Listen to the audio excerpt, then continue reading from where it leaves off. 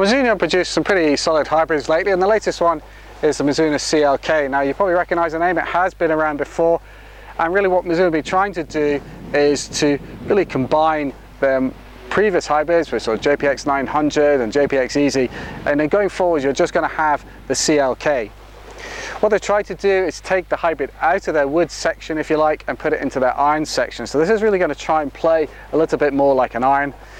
The real thing you'll notice straight off is on the sole, the wave technology, which they're calling it, is a little bit wider and deeper than it has been on the previous JPX 900. And that deep channel there is allowing the face to flex a little bit more at impact, especially on those low center hits, because the bottom part of the face will move a little bit more easily. It also moves the center of gravity a little bit closer to the face, which should give it a little bit more ball speed. They're using a maraging steel face, which is there to provide the thinnest and strongest and fastest face they can do.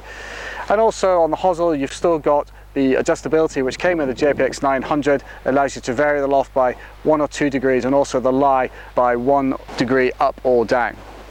When you put it down in the dress, you can see that the look has changed a little bit. You know, there's no more blue here, which I think is a little bit of a shame, but it has got a nice sort of steely grey look, which I think looks pretty good. It seems a little bit more compact than the JPX 900, but apart from that, it looks pretty good. So let's see how it goes. Now the feel is pretty good, but I said that this was probably going to be more coming out of the irons end of the spectrum, and it certainly feels like and sounds like that. I think it's potentially coming from that deeper wave slot that is underneath the head. It's just changing the sound and feel. The JPX 900 sounded a bit more like a wood, it had a little sort of zingy sound to it.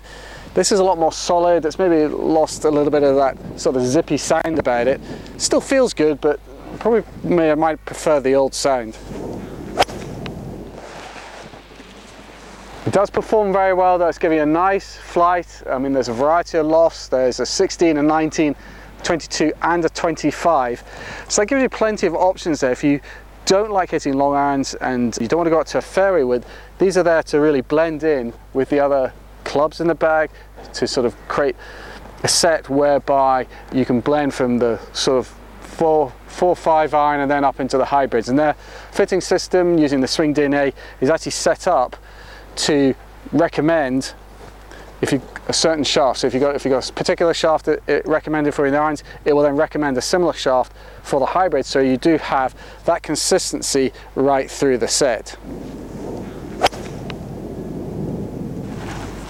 I think this is a very versatile club. I mean, the other interesting thing I noticed is with the lowest loft, the 16 degrees, the head was actually larger back to front than the higher loft, say like the 25, and that was quite interesting really, because normally I would have expected to see it the other way around, but obviously with the less loft on the club, the deeper head gives us that centre of gravity a little bit further back.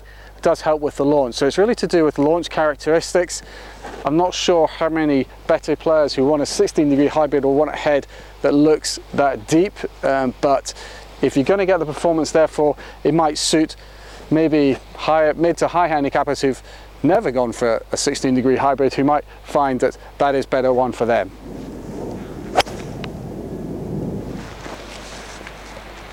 Overall then, I think the CLK is a very competent hybrid indeed. It's got that adjustability if you want to vary the loft, so it's very flexible in that respect. I think it's got a nice sort of clean look, it's going to blend in very well with a set of irons. Whether it's better than JPX 100, I'm not sure. I think a little bit more fun. I think I kind of preferred the sound and feel of it, but that's really just a personal preference. You're probably going to get a little bit more ball speed from the different sole, and they talk about an extra 1 or 2 miles an hour, so it really depends if you need that additional help, and really go along to a fitting centre with Mizuno will allow you to compare not only the CLK but also some of their longer irons as well.